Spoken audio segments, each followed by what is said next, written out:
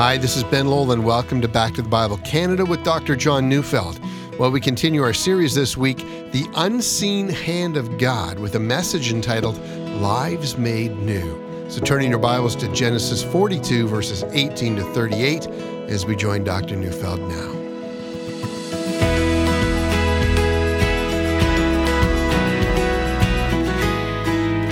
I'm not amazed that human beings sin, or for that matter, that they continue to sin for the course of a lifetime. I'm not amazed that human beings take their hatred of God down to their own graves, or that they ignore the only Savior that's available and continue to do so unwavering for as long as they live. See, I'm not amazed that even though we change and grow in so many areas, there is an easy stasis, an unchanging state of continued rebellion against God that just never changes. Many refuse to forgive their enemies. Many refuse to repent of known sins. Many cling unremittingly to sin simply because they will never admit that they were wrong. This carries on until the day we stand before God. I am not amazed at this. It's all a part of the lost and ruined condition of the sons and daughters of Adam. I am, however, profoundly amazed at how merciful God is, how long-suffering, how patient, how overwhelmingly kind He is. This does amaze me, for it is kindness that, in spite of our entrenched and unyielding rebellion, breaks us down and brings us to our knees in genuine repentance. What wondrous love is this? In our study of the life of Joseph, we have now come to the place where, in amazing providence, he has become the prime minister of Egypt. He oversees Egypt in her most profound crisis, that of a 7-year famine. And now the 10 brothers, the very ones who sold him into slavery, have come to see him, not knowing that it is Joseph. They only know him as the ruler of Egypt, and they bow before him. And Joseph begins by, by roughing them up quite a bit. He accuses them of being spies and throws them into jail for 3 days. And after the 3 days, he will release one to go and fetch their youngest brother when he says he will check out the veracity of their story. In our study of Genesis, that's where we now find ourselves. So let's read Genesis 42, verses 18 to 20. On the 3rd day, Joseph said to them, "Do this and you will live, for I fear God. If you are honest men, let one of your brothers remain confined where you are in custody, and let the rest go and carry grain to the famine of their households, and bring your youngest brother to me. So your words may be verified, and you shall not die." And they did so. See, I find Joseph to be an amazing man. If I had been him, I don't know that I would have been quite as gracious. His brothers feel for 3 days what it felt like for him for 13 years. Now, in those 3 days, his heart is moved with compassion. He knows they're suffering, and during those 3 days, he decides on a plan. Instead of holding 9 of them in prison and letting one go back to get their brother, he will only hold one in prison. And here he tells them why. He says he fears God. There are in our day men who say they do fear God, and these are the men who blow up people in acts of terrorism. Let me explain to you why we can know for certain that such men do not fear God. The genuine fear of God makes us aware not so much of the sins of others, but so very much of our own sins. An awareness of our own sins when facing the sins of others brings a sense of temperance and mercy towards others. The fear of God says, if God treats my enemies in the way they deserve, well then, He will also treat me in the similar manner. And if it is a matter of human righteousness, who can stand? For I will be utterly and completely condemned. I fear God. See, don't you see, the fear of God leads us to seek mercy, and it is the statement that Joseph fears God that gives his brothers a chance to find mercy themselves. Now then, one brother will remain and the rest will receive grain so that, their starving families can live and not die. But Joseph does not give them enough grain to last for 7 years. He knows as he loads them up so that no matter how they think about their imprisoned brother, necessity will bring them back into his hands. Verses 21 to 25.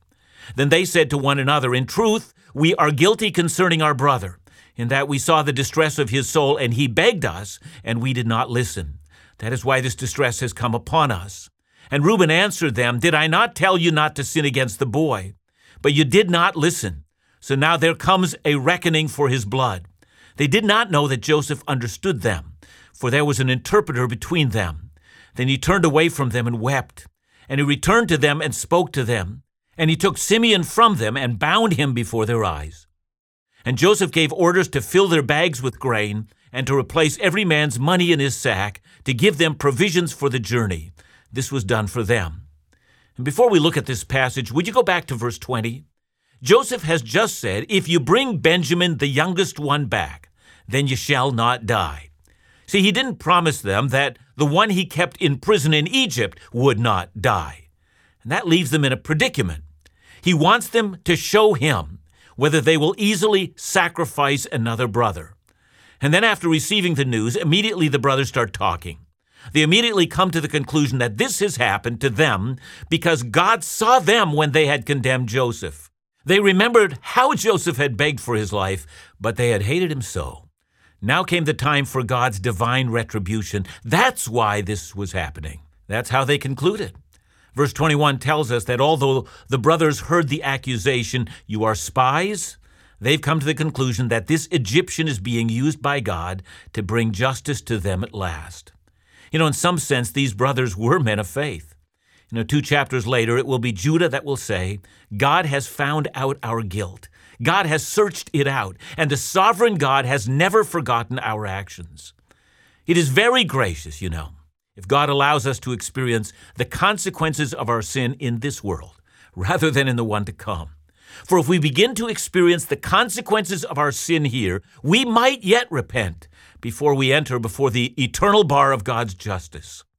Whenever I hear of someone who is caught in their sin, I don't think, good, they deserve it. Rather, I deserve it too. For I too have sinned against infinite holiness. Instead, when one is caught in sin here, the shock of it may yet lead that person to repentance. There is grace in being caught. Verse 21 tells us that for those who believe in God, at least in some small sense, the reality of sin's consequences may yet arise. But all is not yet well. Reuben jumps in and declares his own innocence. I told you, he says, I told you not to harm the boy, and if you had listened to me, this horrible mess wouldn't be happening to all of us today, and I wouldn't be caught up in this along with you. In essence, he's proclaiming his own innocence. And might I say that a discussion could have developed here. They could have said, weren't you the oldest? Could you not have, if you had believed this, exercised your leadership back then, but you didn't. But of course, with those who proclaim that our sin is not as grievous as the sins of others, this issue of blaming others is always a response that is so easily come to. How easy it is when it comes to sin that we blame others for their sin, but we don't own our own sin. But Joseph, who is listening, finds he has to withdraw. Until this moment, he would not have known whether or not his brothers were distressed with their own sin against him or not. See, he would not have known if they cared a whit about what they had done. He would not have known that Reuben actually argued against killing him. And he wouldn't have known that for the last 20 years, their lives were filled with grief because of their sin. Proverbs 28, verse 13, whoever conceals his transgression will not prosper, but he who confesses and forsakes them will obtain mercy. Unconfessed sin tends to live with us. And with this knowledge, Joseph withdraws and he weeps. But there's still so much to learn about his brothers. It is, as we will know, one thing to be grieved for our own sin, and it's quite another to renounce our sins and to come to God and ask for a new heart. For the world is filled with people who never stop feeling bad about their sins, but they continue on in their sin. Nothing changes. And so for now, Joseph is standing back. He doesn't reveal who he is. He's simply watching his brothers. He picks out Simeon as the brother who will stay behind. And, the book of Genesis doesn't actually tell us why it is that he picks Simeon, but we do know that Simeon has in the past been an exceptionally cruel man.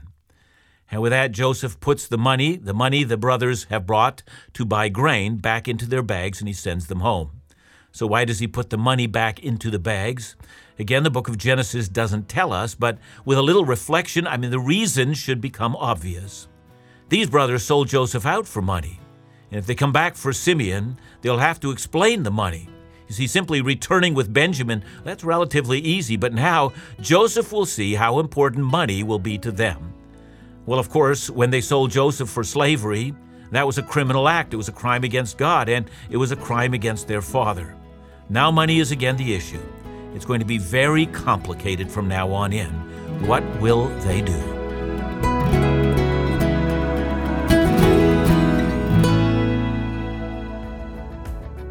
Psalms of the Seasons is our 2020 Back to the Bible Canada Scripture Calendar. And it reminds us of so many things. It reminds us of the beauty and magnificence of this creation and the beauty of God's Word. A uniquely designed Bible reading plan by Dr. Neufeld is placed within the calendar, encouraging each of us to open up our Bibles every day. This is a practice and discipline critical to creating a steadfast foundation for faith. Use your calendar as a reminder to engage in the Bible every day and use the Bible reading plan to read through the Bible in 2020. This resource is filled with encouragement, and it's yours for free. Just ask. Simply request your copy today, and perhaps consider a gracious gift to support the ministries of Back to the Bible Canada. Either way, call us for your free calendar at 1-800-663-2425 or visit us at backtothebible.ca.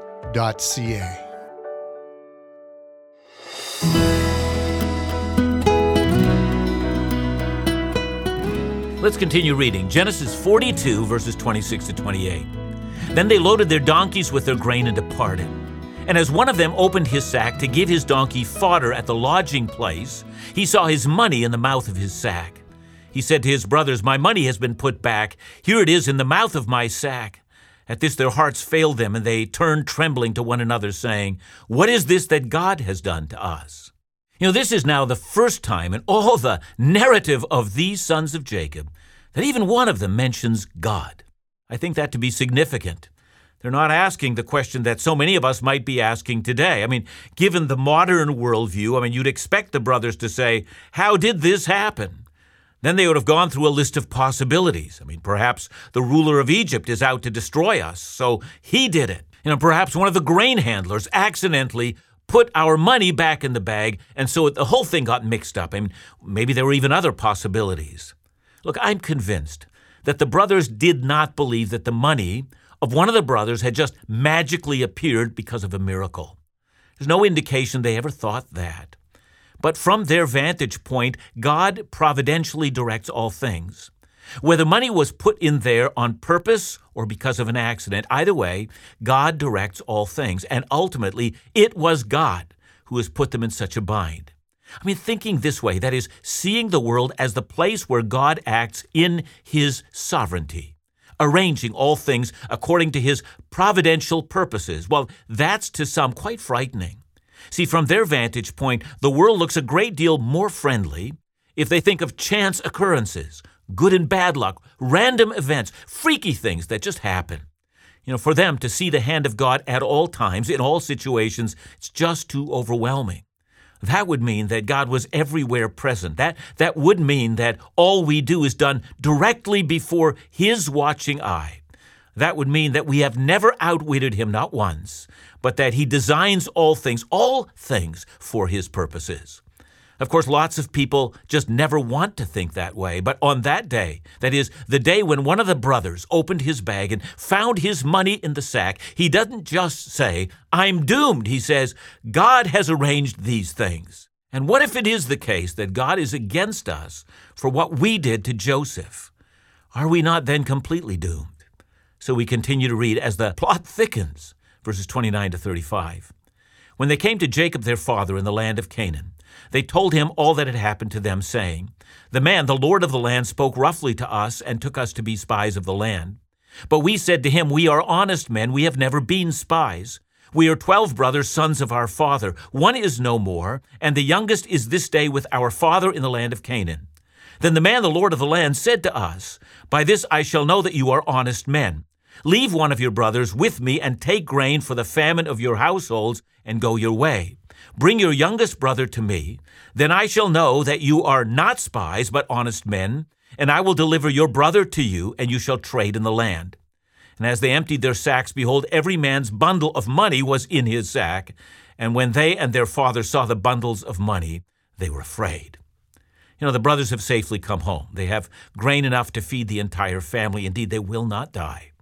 There is at this point so much to give thanks for. It's like Thanksgiving in so many of our churches. We see a display of the produce of the land, pumpkins, bread, grains, fruits. We thank God for his kindness in sustaining us. But of course, in their case, the bounty of the land is sidelined because, of the shocking series of events that have taken place. They've been accused of spying, which would have been a capital offense. And the reality is they could all have been hanged. I would have you go back to verse 29. They told their father all that occurred. Well, of course, the word all is no doubt in reference to what had happened, not in reference to the revelation that had occurred among them. The brothers now believe that these are divine judgments for their sin against Joseph. But how do they tell their father those things? See, the family secrets will remain. We're only going to deal with the present difficulty and not the horrible secrets that lie in the back of them. Remember, after all, at this point, this is still a very deeply dysfunctional family. But there's hope. The unseen hand of God has now intervened, and they will not escape until this matter comes to a conclusion. But among the family, who wants to think about that? It's too harsh. And then things become 1,000 times worse. It's not just that one of them has his money returned to him. All of the other 8 brothers also find all their money has been returned. They've been to Egypt, and there they've been under suspicion of being foreign spies. And now, to all intents and purposes, they've stolen grain from the land. There's every reason in the world to be afraid. Now, one more thing before we move on. Look back, would you, to verse 33? Notice what they tell their father, for this part is definitely not the truth. The brothers tell their father, "Then the man, the Lord of the land, said to us, 'By this I shall know that you are honest men. Leave one of your brothers with me.'" Of course, that's not what happened. They didn't make a decision as to which one they would leave in Egypt. What really happened is that the Lord of the land ordered his guards to seize Simeon in front of them. He was bound, and he now languishes in an Egyptian prison. That's what happened. But as would often happen, the brothers prefer to keep their father in the dark. Now, it seems as though Jacob is suspicious that his sons don't tell him everything. We come to verse 36. "And Jacob their father said to them, 'You have bereaved me of my children. Joseph is no more, and Simeon is no more, and now you would take Benjamin. All this has come against me.'" The verse is never explained. He says to the brothers, "It is you who have bereaved me of my children. Not, it is you through your unwise revelations about the nature of our family that has bereaved me of Simeon. No, you have bereaved me not of a child, but of children." Does he now include Joseph in all of this? Has Jacob, for all these years, believed that the brothers haven't told him the whole story about Joseph, or even that they've lied to him? And now when he uses the word to bereave, he means, "You have caused my sorrow. You are responsible." Suddenly we see how deep is the rift in this family. Jacob does not trust these boys. He knows their character, and he believes they would bring grief to him if it suited their purposes. In some sense, the shock of being accused of spying has brought a sober realization to the boys that they're accountable to God, and it's brought them together. But the deep division between them and their father remains. So we go to verse 37. "Then Reuben said to his father, 'Kill my 2 sons if I do not bring him back to you. Put him in my hands, and I will bring him back to you.'" It's an interesting statement. If I have the power to grieve you, I'm going to give you the power to grieve me. But of course, it's a silly statement. Under no circumstances would Jacob even dream of putting his grandchildren to death, and more so. How would putting his grandsons to death deal with Jacob's grief? It's just such a silly thing to say. Verse 38, "But he said, 'My son shall not go down with you, for his brother is dead, and he is the only one left. If harm should happen to him on the journey that you are to make, you would bring down my gray hairs with sorrow to Sheol.'" See, Jacob's mind is made up. He simply ignores Reuben's unwise comment, and he comes to the point. "I've experienced the death of Joseph, and should I now put Benjamin in your hands? You haven't been able to protect Simeon. How much more if I give you Benjamin?" See, at this point, we might be tempted to think that nothing has ever changed in this family. They may have had a shock, but the deeply rebellious and untrusting family of secrets seems to be what it always was. But of course, we already know that God has appointed a Savior who will rescue them. And here is the point. If there were no Savior, this family would never have gotten past their own sins. In time, they would simply have relapsed, and the patterns they had established would have followed them to the grave. And that's how it is with all of us. God, however, is gracious. He's merciful. He determines to save us from our sins, and in so doing, to make our lives new. It's always in order to admit our inability to save ourselves and to cry out to God that He might have mercy upon us. And that's just the beginning of this story of Israel. But it's our story as well. See, here's my question to you.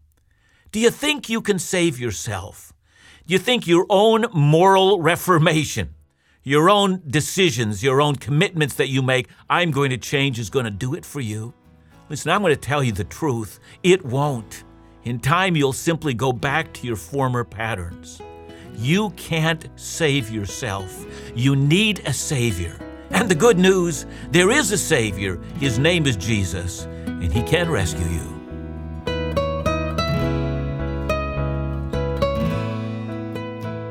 John, the further you go in this story, sometimes you have to say to yourself, well, there's a lot of strange and odd things. The story takes a lot of twists and turns. But I'm interested in this statement where it says, God has so arranged things. Like, is this how God works? Does He arrange things in our lives? Or how does all this happen? Well, maybe we need to step back from that question and say that the events that we see unfolding here in our Bible text, they were events that literally happened, and they happened exactly this way because God had arranged that it would be that way. And that tells us that God knew that the best way to bring salvation into the world would be for the very events that we're talking about. They happened this way, and eventually it made this family into the people of God and the people of Israel, and eventually that would bring the Messiah into the world. Yeah, God arranged that. So I guess then the next question is, well, it's the one you've asked. It's, well, if God did it then, is He doing that in our lives today? And I think there is a marvelous assurance that can come in our lives when we're not so struggling with, did all of these things happen by accident, but was there a loving and providential hand behind it? Answer, yes. Thanks so much, John. And remember to join us again tomorrow as we continue in our study, The Unseen Hand of God, right here on Back to the Bible Canada, where we teach the Bible.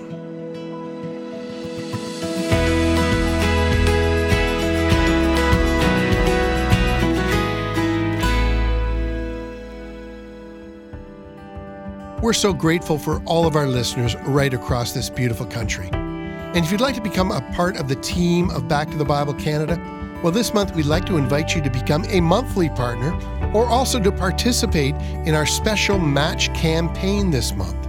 So for every $1 you give towards the ministries of Back to the Bible Canada, Laugh Again, or In Doubt, another $1 will be given up to $50,000, expanding our opportunity to minister God's Word across Canada and beyond.